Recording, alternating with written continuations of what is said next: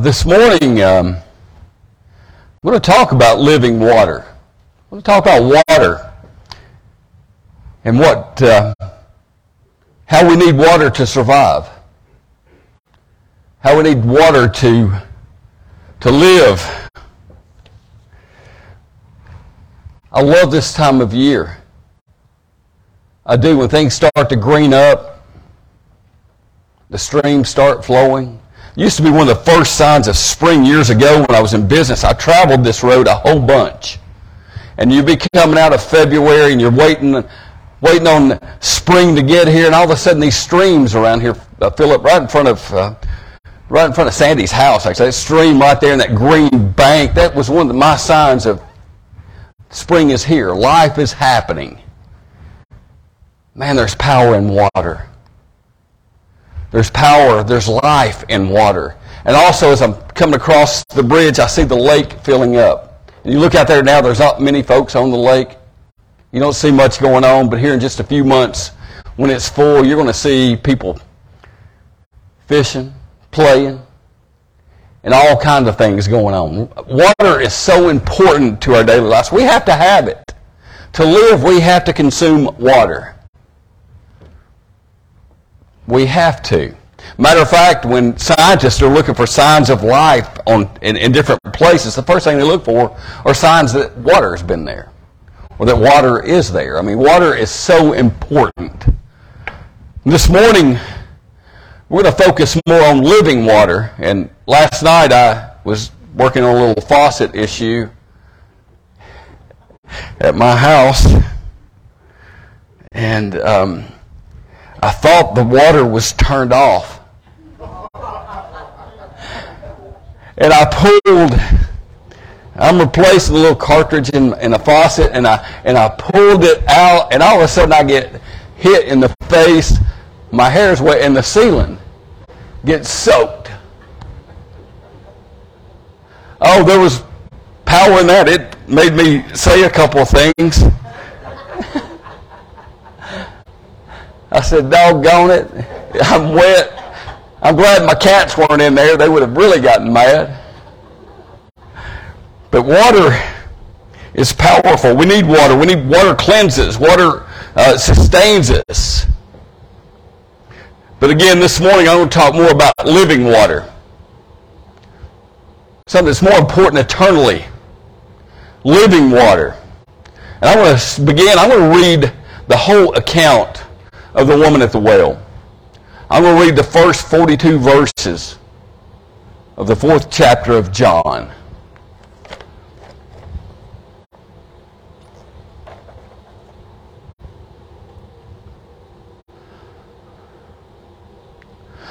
Now when Jesus learned that the Pharisees had heard, Jesus is making and baptizing more disciples than John. Although it was not Jesus himself, but the disciples who baptized, he left Judea and started back to Galilee. But he had to go through Samaria.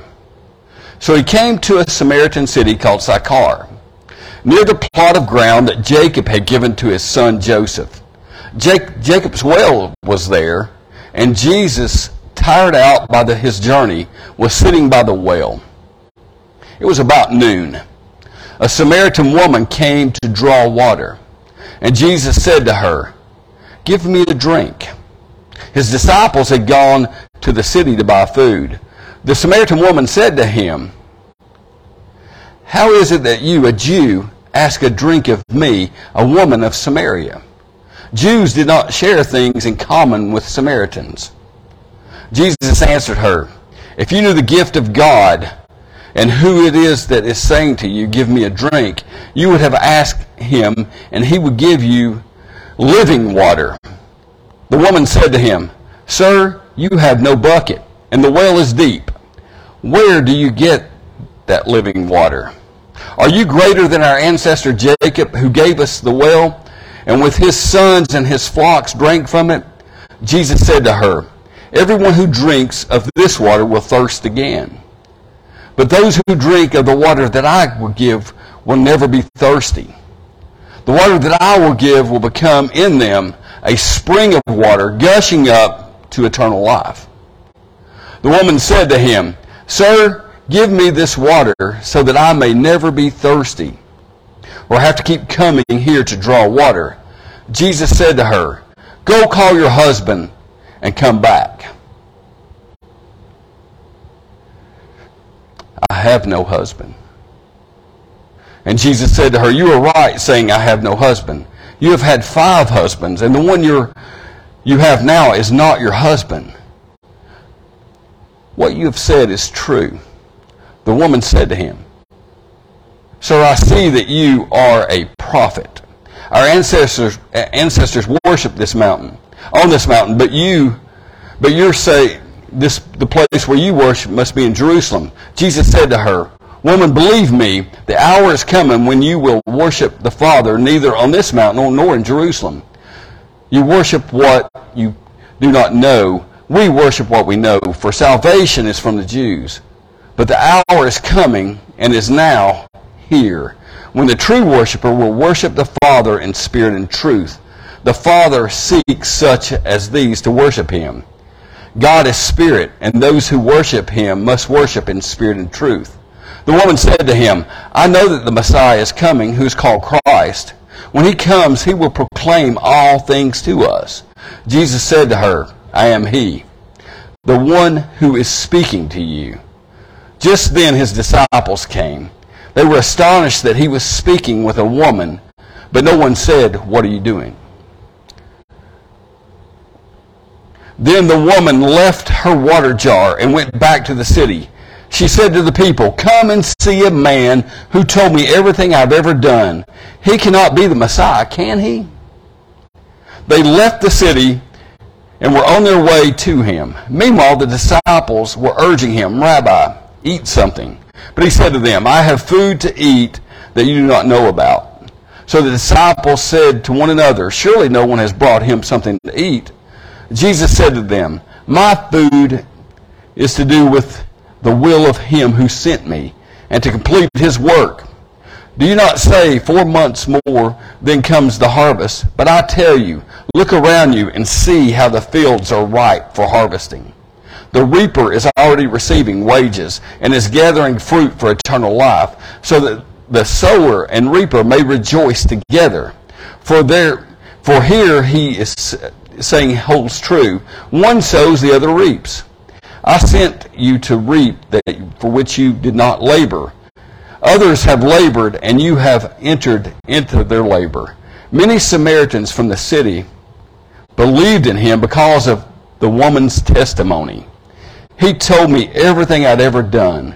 So when the Samaritans came to him, they asked him to stay with them, and he stayed for 2 days. And many more believed because of his word. They said to the woman, "It's no longer because of what you said that we believe, for we have heard for ourselves, and we know that this is truly the Savior of the world." And this is the word of God for us, the people of God. Thanks be to God. Let me pray. Heavenly Father, again, thank you so much for living water, Lord. Thank you for allowing us to be here to worship you, Lord. And I just pray that as we study this scripture, Lord, that your words flow through me.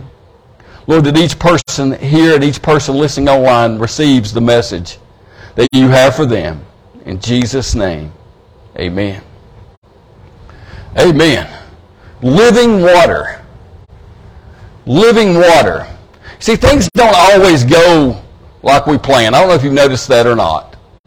But in this journey of life, sometimes things get thrown at us we're not expecting.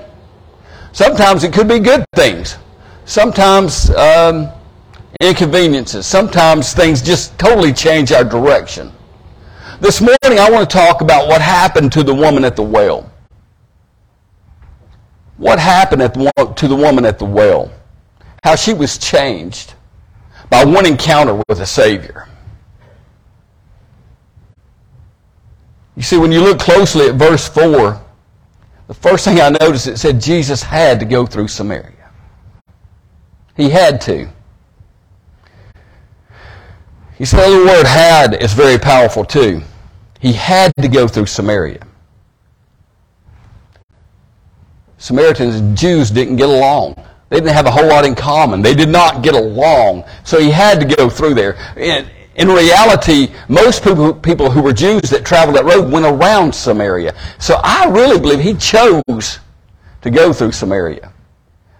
I think he knew about, I know he knew about this meeting he was going to have with this woman at the well. And he chose to go through it. I think that's why he sent his disciples off. Because they wouldn't have understood. There's no way for them to have understood Jesus talking to a Samaritan woman. So he sent them for food, and he had this encounter with this lady. You see, he actually had a conversation. Number one, with a woman. In the middle of the day. You see, women didn't have much of a place in society then. So, but he had a conversation in the middle of the day, and I think she was probably there in the middle of the day at noon because she had a troubled past. She probably didn't want to see a lot of people. So she came when it was hot. Most people came early in the morning or late in the evening. She came in the middle of the day so she wouldn't have to have a conversation with anybody. You ever felt like that? Like you want to go somewhere, but you really don't want to talk to anybody, so I'm going to go at this time because it's not going to be busy, it's not going to be crowded. I want to have to look anybody in the eye, I don't want to have to talk to anybody. I really believe that's the way the woman at the well felt this day. And then, another strike against this conversation was that she was not married. So Jesus is having a conversation with a woman who was a Samaritan, who was not married, in the middle of the day. Wow. Of course, she told Jesus she wasn't married. And Jesus said, I know. You've been married a few times, and the one you're with now is not your husband. Wow. If that's not the third strike, I don't know what is.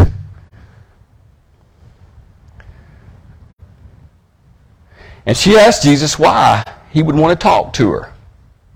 And Jesus offered her living water. She was coming to draw water out of the well, and he offers her living water. Living water. You see, he used spiritual things to overshadow their physical differences. He used spiritual things to find common ground instead of seeing differences. Instead of seeing Samaritans.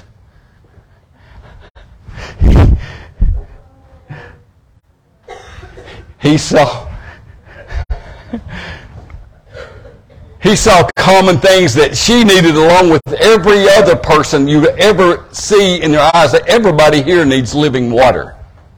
Everybody here needs to have a conversation with Jesus. We need spiritual things. Too often we look to fix our physical circumstance. We look to fix our spiritual condition with physical remedies. It doesn't work. You cannot fill the part of your body that's craving living water with anything physical. It can't be of anything of this world. The only thing that will quench that thirst is living water. You see, he talked to a Samaritan woman. A Samaritan woman who had not lived a wonderful life. Again, he looked past. He looked into her eyes and looked past her past. He looked into her eyes and saw a soul of a woman who needed to be saved.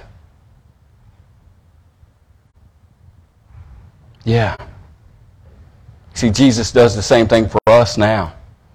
We don't deserve this living water that he's talking about, but he looks into our eyes and he says, I love you.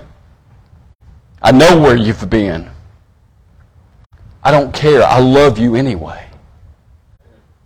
And he offers us this living water just like he offered the woman at the well this day. You see, we're just like the woman at the well. We're just like that Samaritan woman. We're not good enough to talk to Jesus. We're not. But because He loves us and because of His grace and His mercy, we have the ability to talk to the Savior of the world. You see, we're not a lot different than the Samaritan woman. Our sins may be different, but we still have sin in our life. We're not good enough to be in His presence. But by His grace, we're able to have a personal relationship with Him. You see, the story goes on to say that the woman went back into town and shared her testimony. The woman went back into the town and shared her testimony. Matter of fact, she left her water jar behind. She had forgotten what she had gone there for because she had received living water. And she went back to town to share her testimony. You see, she had what I call a but-now experience. You've heard me refer to that before. She was a sinful woman who was living a life that was not worthy, and then, but now, she's met Jesus. But now, He's offered her that living water. But now, she's accepted that living water. Now, she's gone back to share her testimony. She says, come see the man that knows everything I've ever done. Come see the man. Come see the man that loves me no matter what I've done. You see, the woman forgot all about her shortcomings and went to get others in a relationship with Jesus. She wanted to share what she had experienced at the well that day. You see, she had experienced living water, and she wanted to introduce Jesus to everybody else. She was no longer selfish, just thinking of herself or her own desires, but now she had just met Jesus. And she had already forgotten about her selfish ways.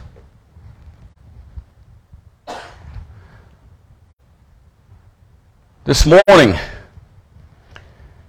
we all have things in our life that we're not proud of. We all struggle with certain things. But I'm telling you this morning, if Jesus can use the woman at the well, He can definitely use you.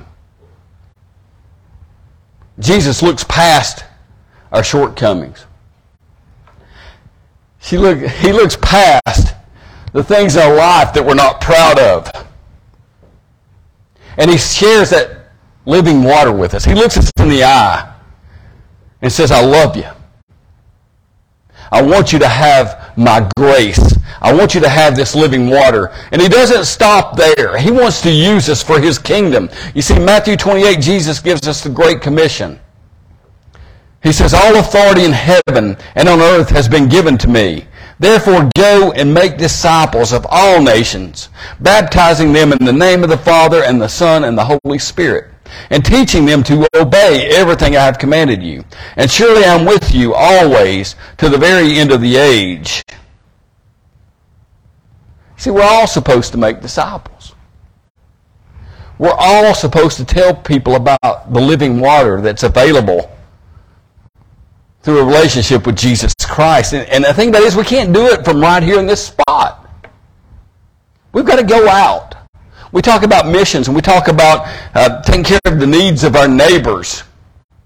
We do that. We love to do that. We are a church that loves to give. We're a church that loves to support our community and to help others.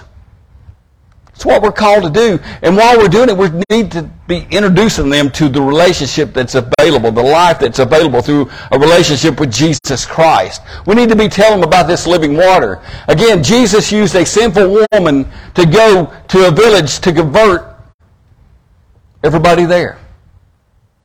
Now, they did have to see for themselves. And when they got back, they did say that, hey, we believe now not because of what you told us, but because we've seen Him. We've experienced Him ourselves. You see, this relationship with Jesus is a personal relationship.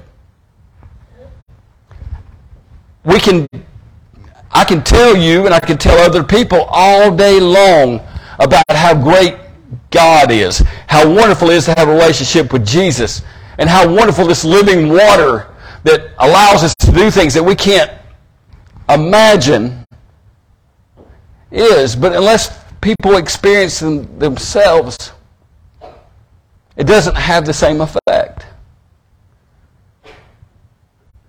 It doesn't have the same effect.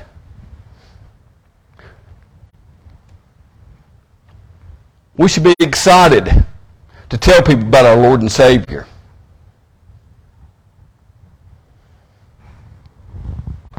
We should be excited to tell everybody we meet. Some of the people we meet may not look like us. They may not act like us. They may not sin like us. They may have many, many, many differences. But I can tell you, Jesus looks past those differences. Can you? Can you offer the living water that's only available through Jesus Christ? You see, too often we want to manage our lives instead of let God lead us. We want to be in control of everything. We want to go to the well at noon so we can do it exactly the way we want to do it and we can get back home before anybody sees us. We want our lives to be exactly what we plan, and sometimes God has something better in mind. You see, we're called to be missionaries, not managers. We're all missionaries. Where's your mission field? It could be at the grocery store. It could be at the co-op. It could be at Indian Creek Market. It could be anywhere. You're going to see somebody. No matter where you go, you're going to see people who need living water. And in that scripture, in Matthew 28, Jesus is telling us that that's our job. That's what we're called to do. But sometimes, again, we're so selfish, we get caught up in the things that we want that we forget that it's not all about me. It's about Jesus. And when we finally see and we receive this living water, we should be so filled up with the Spirit that we can't help but to tell others about Him. You see, we need to stop looking for differences and find common ground. We need to stop looking at physical differences and find spiritual solutions for our lives. You see, none of us are good enough for Jesus' grace. But praise the Lord, we don't have to be good enough. He gives it to us. And once we've experienced it, again, when we had that but now experience, we shouldn't be selfish anymore. We should be looking to do His will. We should run back into our village and tell people about who we just met.